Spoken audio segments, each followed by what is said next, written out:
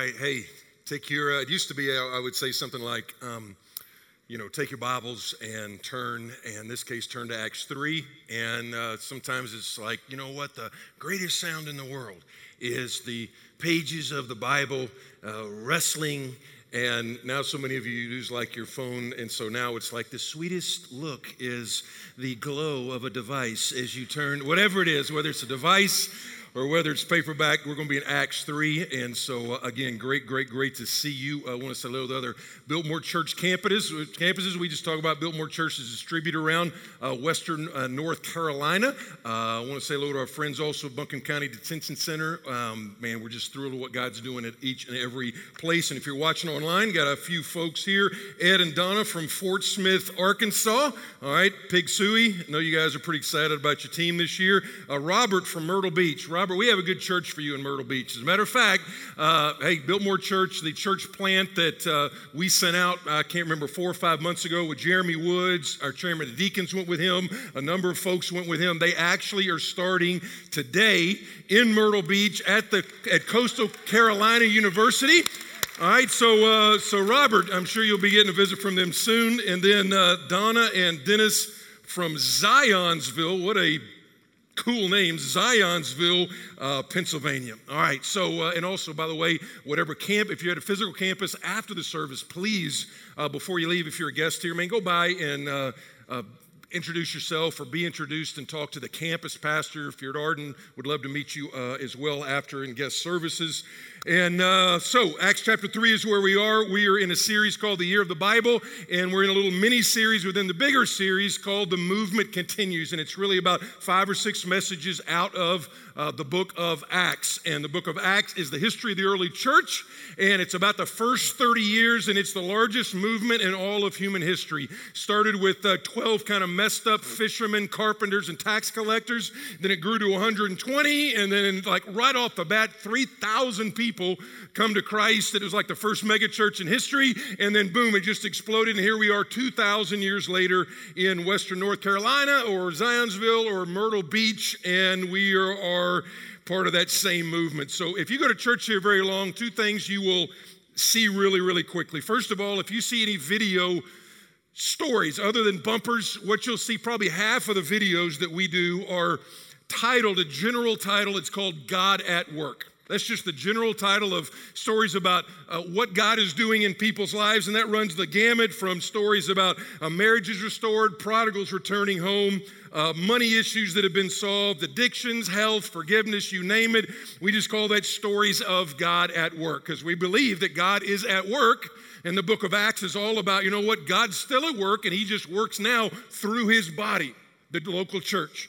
And actually, if you probably need to know this as well, or it'd be kind of interesting, I think, for you to know it. Every month as a staff, all the campuses come together every single month. All the staff at all the campuses come together, and we do a bunch of stuff. We worship, we have devotional time. But before we get into things like calendaring and events and what's next and communication and all those things, what we do is we share what is called stories of God at work.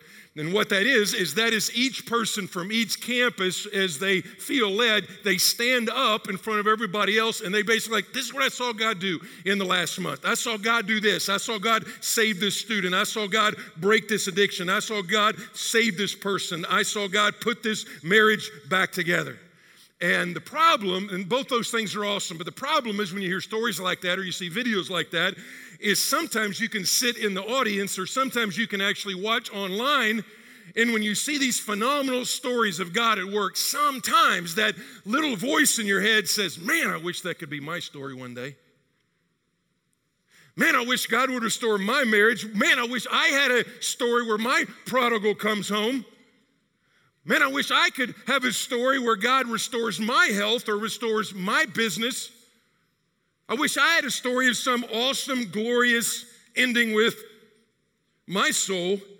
And what we're going to look at today in Acts chapter 3 is really kind of the way God, the pattern that God works. Now, listen, as you probably would expect, I'm a big believer in the sovereignty of God. I believe in the sovereignty of God, that God works how he, when he wants, where he wants, and how he wants. And that's the sovereignty of God. God's in control. God takes orders from nobody at all. But there are some patterns that God shows us in the Word about how He works. And what we can do is we can put ourselves in position. You can put yourself in position for God to be at work in your life. And kind of what I want you to think about is, what is that biggest area of need in your life right now? What's that biggest area of heaviness? The one that keeps you up at night? The biggest area of, let's just say, desperation. Desperation comes from the word despair. Despair means the idea of losing hope to such a degree that you will do something out of the ordinary, something radical, something even emotional or unusual. It's like, you know what, I don't think God's going to do it any longer. What is that area right there? Because what happens is when we get desperate for something, whatever that is, then we will step out of character. We will do something we ordinarily maybe would not do, and you're going to see that in the story. Now, you and I know that. You and I know that when desperation gets high enough, we will do something we wouldn't ordinarily do. I mean, what comes to mind, and this will kind of age me a little bit, and I don't know who's all the ages in here, but some of you, all right, wherever you are, whatever campus you're on, how many of you remember the movie Mrs. Doubtfire? Raise your hand. Look at you. All right, if you're like under 30, you just got to Google it, because it's a great movie, all right? And believe it or not, here's the way the movie goes. It's starring a guy named Robin Williams, who was just a comedic genius. And the story basically goes like this. He's an actor in this movie. His whole life gets messed up, and it gets up to such a degree, I mean, his wife is like, I'm gone. His wife leaves him, and because his life is so messed up, she gets full custody of the kids. And he is so desperate to see his kids, he actually dresses up like an English housekeeper and then applies for the job at his old home and gets the job. He wants to be around his kids so much, he's like, you know what? I will go to great lengths to make sure that I'm around them. And so the movie is a mixture of, it's funny at times, it's inspirational at times, obviously it is sad at times, but it illustrates the fact that we all know if you get desperate enough for something to happen, you will do something out of the norm. And so in Acts chapter 3, you actually see a number of different groups that are desperate. The ones you didn't think would be desperate, they're desperate. The one you think would be desperate, he actually doesn't seem to show much desperation. So here's the story. You're at the end of Acts 2, 3,000 people have come to faith in Jesus. They've repented and embraced Jesus by faith. Peter preached like his first sermon, and it was like awesome. And so you've got crowds, you've got excitement, you've got activity, but out of the excitement of Acts chapter 3, God's word and God's people hone in on the individual. And so one of the things as we kind of come out of this pandemic, we have to remind ourselves, all right, is as we begin to see, waves of different people and we start to build back and all that, we have to understand, even in spite of all the folks, it comes back down to God at work in the individual. And what you see throughout the book of Acts, these big moves of God, but then he sends messengers to individual hurting people. And this is the first miracle in the book of Acts. It involves a guy named Peter and John. They heal a guy. And there's actually 14 healings in the book of Acts. He gave the apostles that healing gift to authenticate the message of the gospel. But in this miracle has a message, a pattern about the way God works.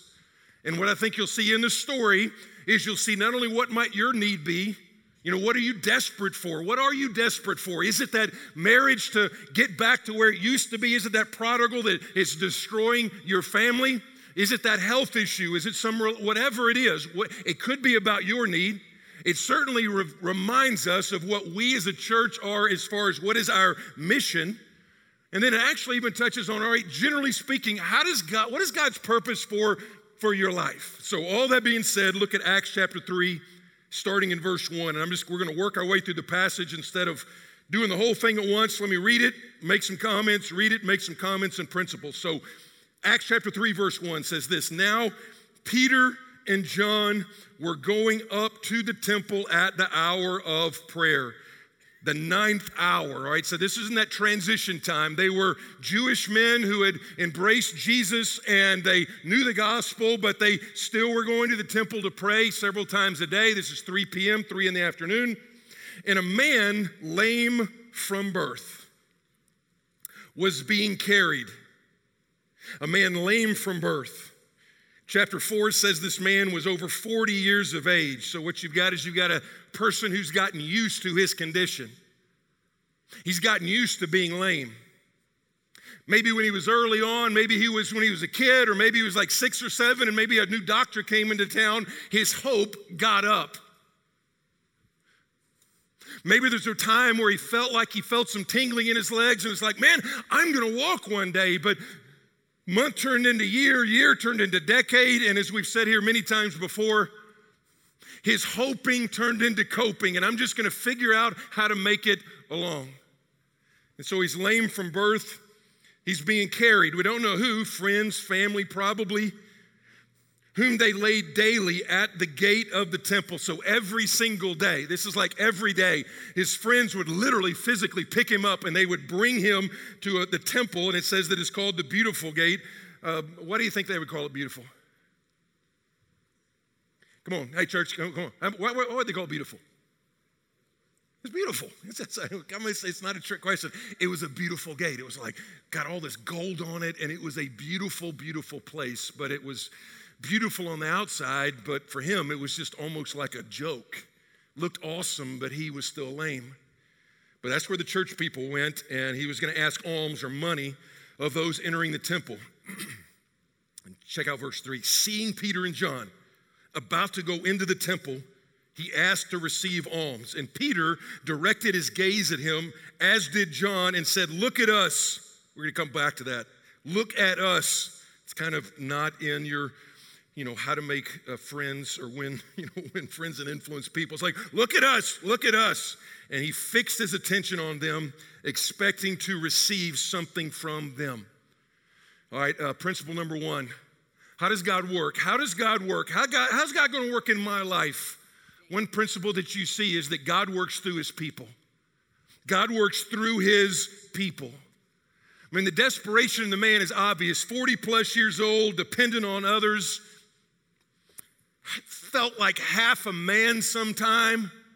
It's like, man, I wish I could he's got no job because he can't walk. He's not going to get married because he can't earn a living. You had no social services back then. And so this guy was dependent on being a beggar and asking, and he's kind of shrewd. He's like, I'm going to go to the church. I'm going to camp myself outside the church because they're going there, they're going to worship, they might have a soft heart, and I'm going to get some money. And again, 40 years is a long time. Now, one of the things we've also talked about when it comes to difficulties, when it comes to desperation, it's typically not the depth of the trial that takes us down. Because if you know what, the trial's going to be difficult, the trial's going to be hard, but you get your connect group to pray for you, you get some people to rally around you, you kind of bow up a little bit, and it's like, I can make it through that as long as you know it's going to last a week or a month. So it's not the depth of the trial or even the darkness of the trial, it is the duration of the trial that is the hardest. When is this going to end? When is it going to be different? When is our marriage finally going to turn the corner? When is she coming back home? When am I going to cease, if ever, to have this chronic pain? And so, Proverbs says hope deferred, which means put off. Hope deferred makes the heart sick. And you've been here and you've been like, I've been hoping God would do something. I thought surely during a pandemic, we spend so much time together. Surely there would be a breakthrough there. And, here we are 17 months later and it's still nothing has changed at all. And so you're making the best of the bad situation. And that's what he did. Daily, every day they'd sit him beside the beautiful gate. And he's like looking at these people, the beautiful gate, the beautiful people going into the temple. And he's like, if I could have what they have, if I could just walk like they walk, it would all change. I remember somebody who, if you go to Alcatraz, that island right off San Francisco, where it's not prison anymore, but it used to be a prison. And if you take a tour there, they'll give you this audio tour. And one of the things they say in the audio tour that made Alcatraz such a difficult place to be imprisoned is the fact that you could look 1.5 miles away and you could see this shiny city of San Francisco, and there you are stuck on a rock in prison, And it's like, it seems so close. It seems so close. I wish I can see, but I can't have it. And that's what this guy is. Like, I can see it, but I just can't have it. And so along comes two of God's prepared people. Don't miss that, church. They're prepared. Like, how do you know they're prepared? Because Acts 2 says they're prepared. What are they doing? They're in the Word, they're in prayer, they're in community. All right.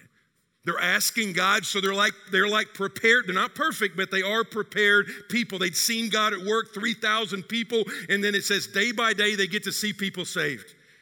Now here's what you got to remember. Talking to a lame man was not on their calendar for the day. They were just going to church. It was an ordinary day. They're just going to church. Talking to a beggar was not on their dream board for the day. Was not on their calendar. It did not say, hey, go to church, but before you go into the temple, stop and talk to this beggar because he's wanting some money. Well, I don't really know exactly all this means. Sometimes it's hard to tell the tone in the scriptures, but it says, verse 4, it says, look at us, look at us, look at us. And I thought about that. I was like, look at us. What does he mean? But look at us. Maybe the idea was that the lame man, his head was down. Maybe it was just 40 years of begging, 40 years of shame, 40 years of rejection. He's just, his head is down. My situation is dire. I don't like where I am in life. I feel bad about what I have to do, and his head is down. And that's why you got to understand Psalm 3:3 says that God is the lifter of our heads. And maybe you're at church today, or maybe you're watching online, and you know what? Your situation has got you just like this lame man. You're like, you know what? I don't like the situation I'm in. I am filled with shame because of my circumstances. And you know what? The God's word for you is like, look up. God will meet you in your situation. So maybe that's what they meant. Look at us. Maybe it's like, not just look at us. Maybe it's look at us. I mean, do we look like money? I mean, remember, 3 years, no job. 3 years, they themselves have like gone to place, dependent on the generosity of other people, just kind of, hey, look at us. What's clear is Peter and John, they do pay attention to him. And then verse 5 says he then paid attention to Peter and John, which is a great reminder, by the way, for us in a culture right now that is anything but friendly. In a culture right now that is a culture of outrage.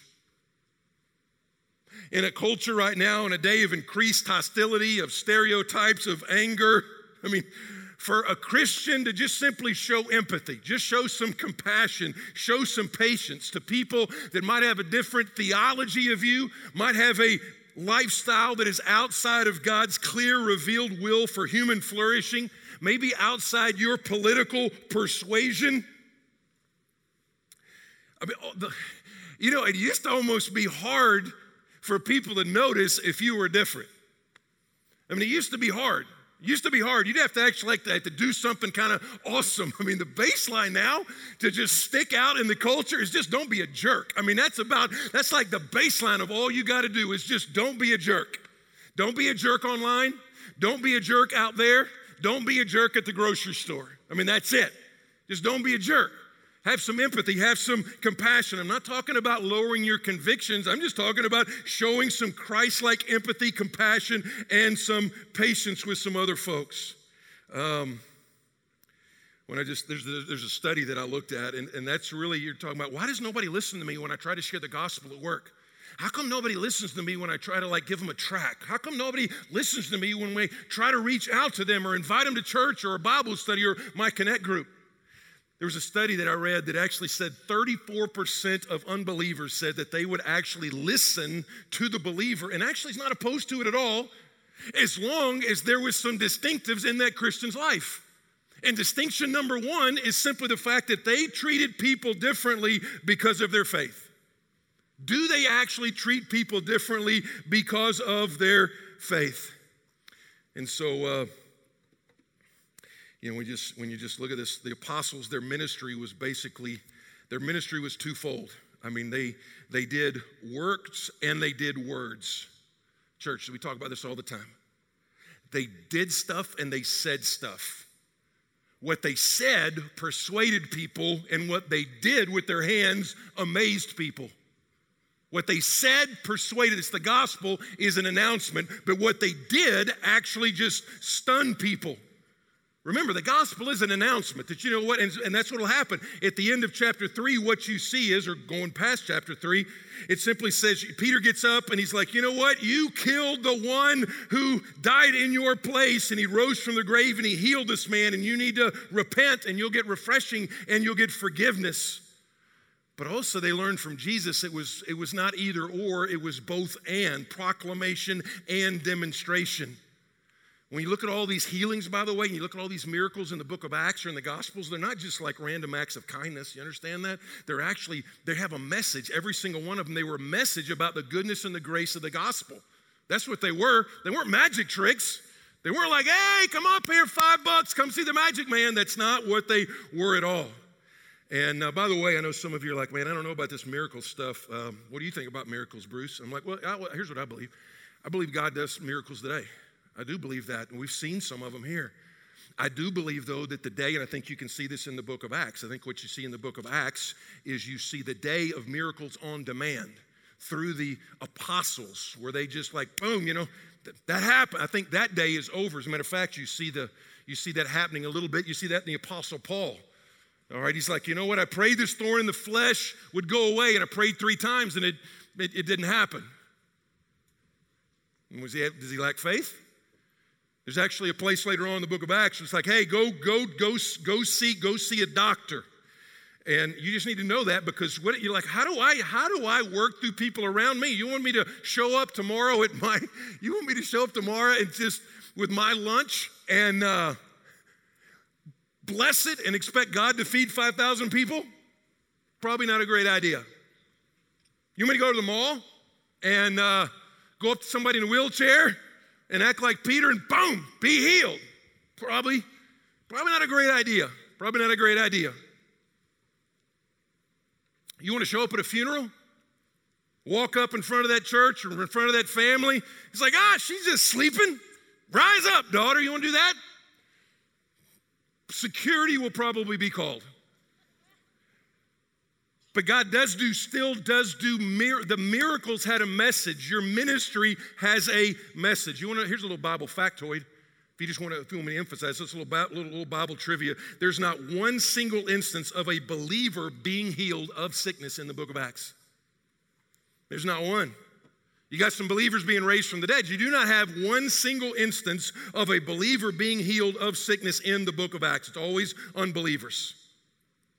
No unbeliever, by the way, gets raised from the dead. No believers get healed. And I'm not sure exactly what that means but I know a principle from there. You're like, does God still heal? Yeah, we do. James chapter 5 says you and I should pray for heal. If I'm getting sick, like when I got cancer 6 or 8, 10 years ago or whenever that was, did I want you to pray? Yeah. Did I go to the doctor? Yes. So I want you to pray. There's nothing wrong with pray that God would heal. But just realize in the midst of it, your pain could be your platform. It's not just, hey, does God heal us? It's also not just that. It's also how do we deal when God does not heal us? The saying goes, God is glorified when sick Christians get well. He's also glorified when sick Christians die well. And so oftentimes, whether it be your cancer, your prodigal, or whether it be your marriage, or whether it be your health, or whether it be your finance, or your company, or whatever, the question you got to ask is, it's like, hey man, while I'm waiting for God to heal, and while I'm waiting for God to move, God, let this be my platform, because he works through people. It's over and over and over again. That's the way God works. It's not the end of the story. Look at verse 6. But Peter said, I have no silver and gold. All right, kind of sounds like church people at a restaurant, correct? All right, but Peter said, I have don't at me. All right, it's true. All right, I have no silver or gold, but what I do have, I give to you. In the name of Jesus Christ of Nazareth, rise and walk. And he took him, don't miss this, and he took him by the right hand and raised him up, and immediately his feet and ankles were made strong. And leaping up, he stood and began to walk and entered the temple with them, walking and leaping and praising God. What a great scene.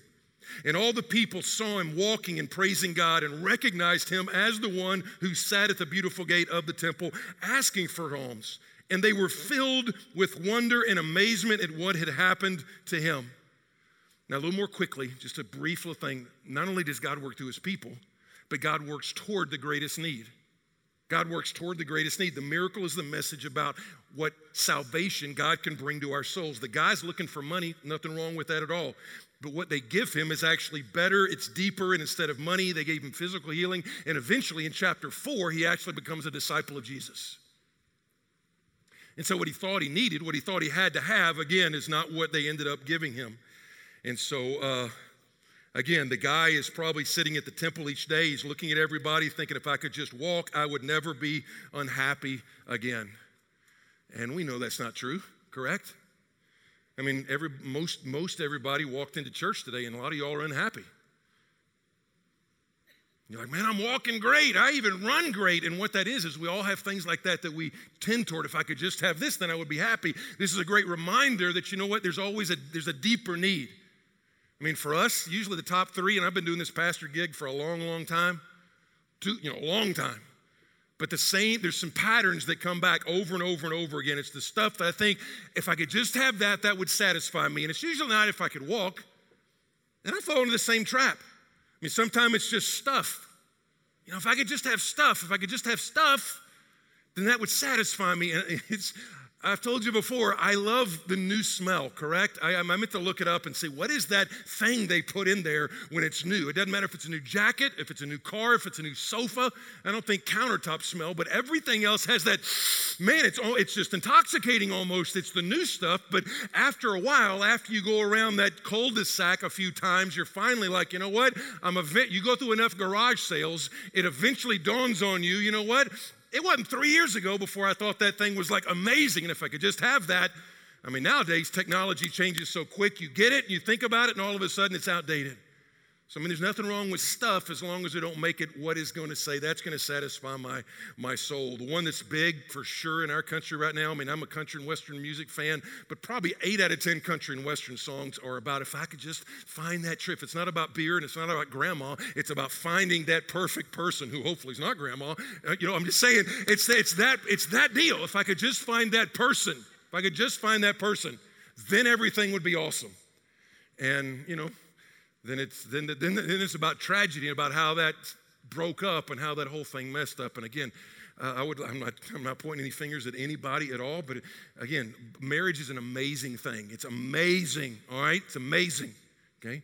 If you're married in here, go ahead and count of 3, say amazing. 1, 2, 3. That's very good. If you didn't say that and you're married and they're sitting beside you, we have very good counseling. All right, so I'm just saying, because you're going to need it. But the idea is, amazing is great. It is amazing. It's just not the ultimate. It's not the ultimate. How many times have we seen people, it's like, if I could just find Mr. Right, if I could just find him, and then she finds him, and then, 2 years later, it's like, I hate him. We are incompatible. You know why? Because you married a sinner, and that sinner was never meant to satisfy the deepest desires of your broken heart. That's what Jesus is for. That's what Jesus is for.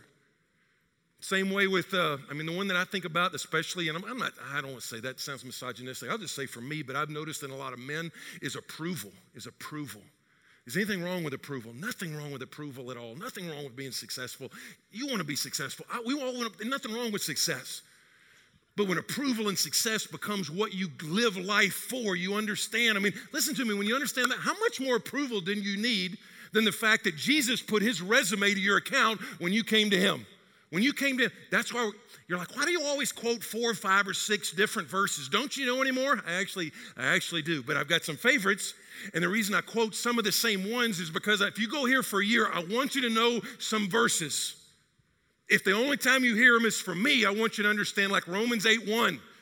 I want you to understand when you deal with shame that you can be able to say, you know what? There's no condemnation for those that are in Christ Jesus.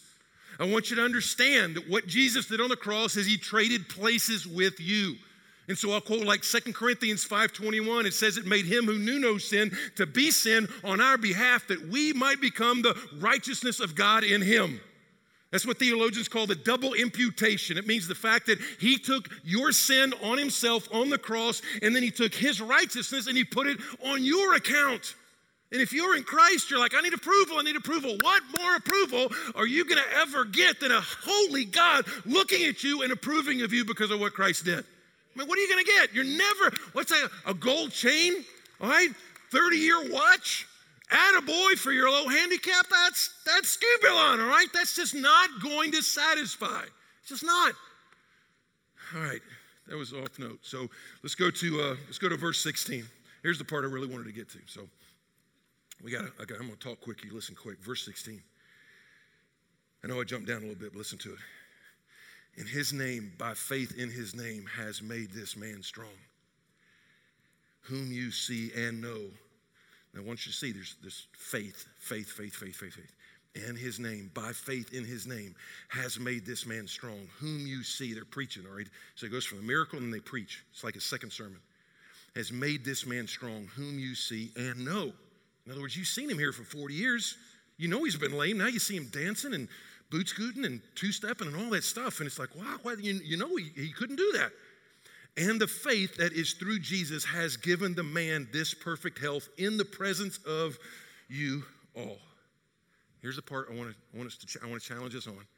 As a church and you individually, this is where it comes down. This is where it changes.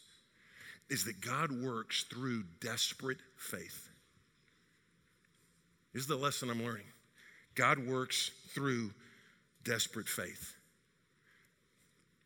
Faith is if you look in the Bible, almost every time it's either the noun form or the verb form of the word pistuo, which means to trust, to put your weight on. It's not like, I kind of believe that. That's not it. It's the idea of I am placing the entirety of my weight on this, but it's used a few different ways in the Bible, in the New Testament. So you see in the text, it says the name. It's talking about the name is the person, the work of who Jesus is. And so when it comes to faith, you see about three different ways. One of them is initial faith. Initial faith. That's what some of you need to do. I mean, initial faith. I mean, you're saved by faith. For by grace are you saved through faith, not as a result of works, lest any man should boast.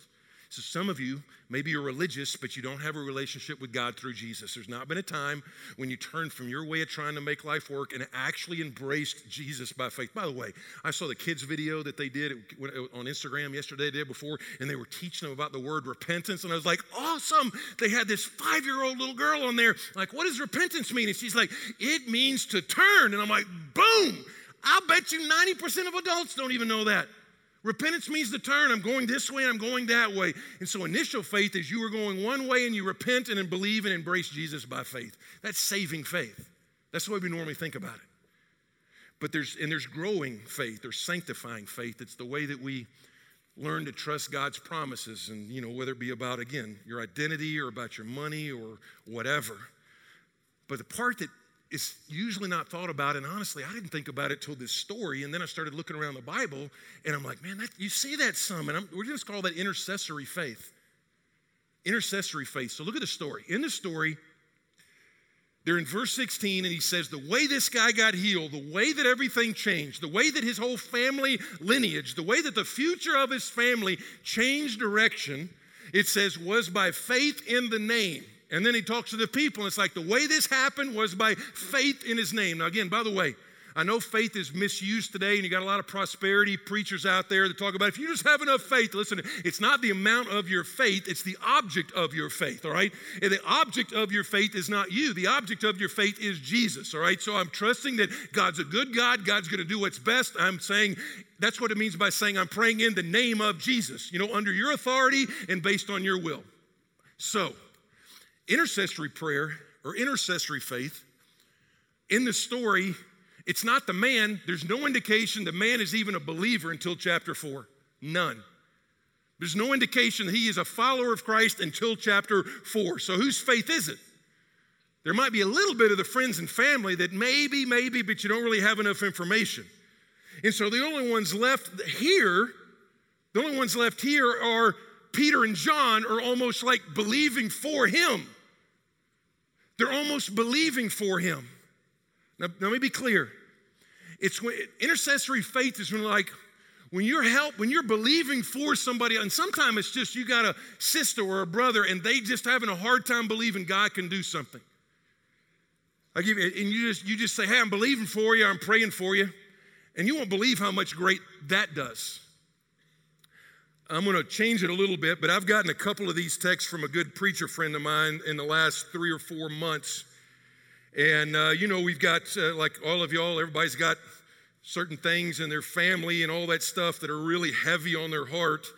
And I'm going to kind of change it. But I got this one maybe 2 months ago, and I got a longer one I forgot to print out before coming out to preach that I was going to read as well. But they're very similar. But this came, and this was like, I'm believing for you. Because if you don't see the answer to prayer after a while, you do go from hoping to coping. You go from hoping it can change to just coping because it's not happening. And, hey man, I'm going out on a little bit of a limb here, but the last several times I prayed for you, Lori, etc., I felt the Holy Spirit impressing on my heart those words from Luke chapter 1. Quote, I have heard your prayer. And he says, he has heard you. He will not let your cry go unheard. As with Zechariah, his response may come in a way and at a time unlike anything you have expected, but in capital letters, but he has heard. I've just sensed it very strongly recently as I prayed. He has heard, Bruce. He has heard. Man, that intercessory faith just poured faith into me. It's like God is good, and I'm not giving up, and I'm not stopping praying. And so sometimes that despair kind of turns into darkness, and you're just like, I don't want to go anymore. I don't want to talk about it because it hurts to hope. It hurts to hope. Hope says, you know what, I need something, and I don't have it. I need something, and I don't have it. And so what you do is I don't want to hope because it hurts to hope. And God wants us to come back to hoping today. Again, hoping is not, I hope the Panthers win. That's not it. It's not a hope the Panthers win. It's a confident expectation that, you know what? It's going to happen. It's going to happen. It's just a matter of how, and it's just a matter of when. That's what hope is. That's what hope is. We're going to sing a song in about 3 weeks called I Believe. And man, it's about my favorite verse the last 2 years. Psalm 27:13 says, I would have despaired if I did not believe that I would see the goodness of the Lord in the land of the living, in the land in which I live. And you need to be able to have a verse that you say, you know what, this is going to build my faith. And you see it all over the Bible. Mark chapter 2, remember that whole scene where those friends bring that guy to Jesus? They can't get in because all the religious people are crowding around. Isn't that amazing that you could actually be a hindrance to somebody trying to get somebody else to Jesus? It happens all the time. And so what do? They actually climb up on the roof, and then they let the guy down through the roof. And then what does Jesus say? He says, he looks at the friends, and he's like, you know what? Your faith, based on your faith, their faith, it looks at the guy and says, your sins are forgiven. Listen, my theology is not jacked up. I'm not saying somebody else can get saved for you. What I'm saying is there's something to be said. Because the man is not asked to be healed. Maybe he's been lame for so long and he stopped believing things could be different.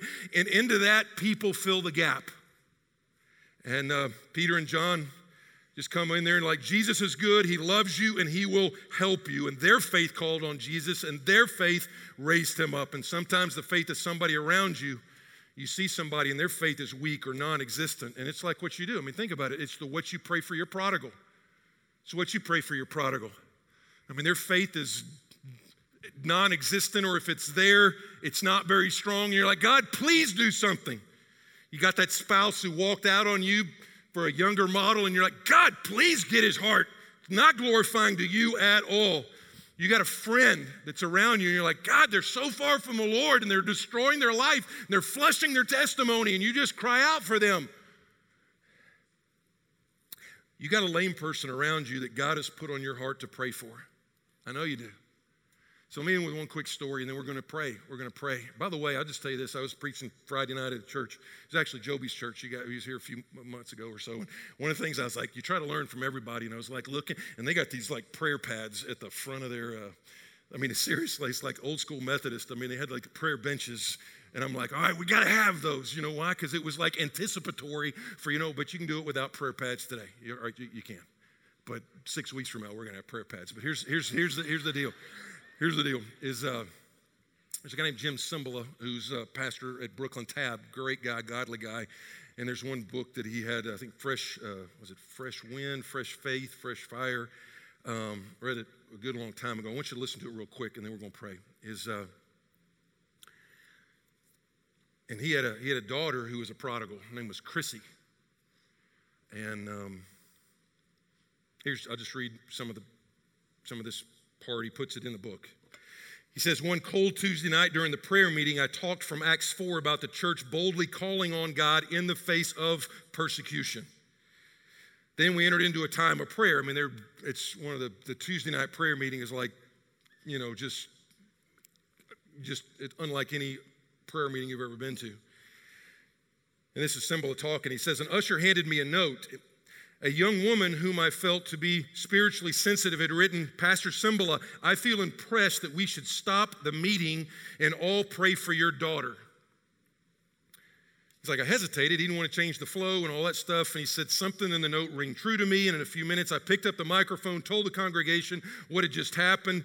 And here's what he said. He said, the truth of the matter is, although I haven't talked much about it, is that my daughter is very far from God these days. She thinks up is down and down is up, dark is light and light is dark. But I know that God can break through to her, and so I'm going to ask, and he asked this other pastor to come and lead an intercessory prayer for the pastor's daughter.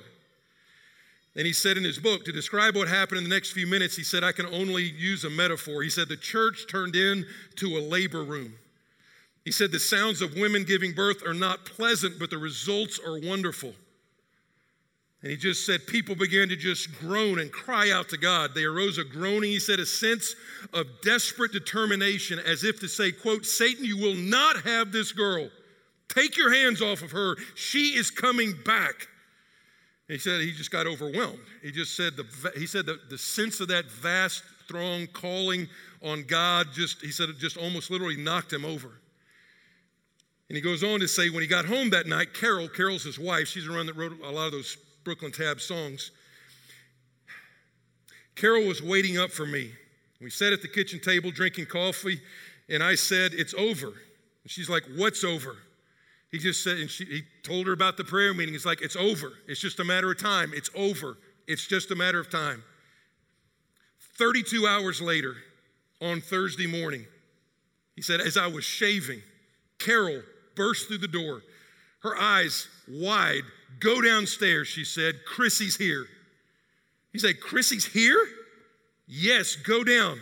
Because she just said, but go down. It's you she wants to see. So he wipes the shaving cream off, goes downstairs. He comes around the corner and he sees his daughter on the kitchen floor.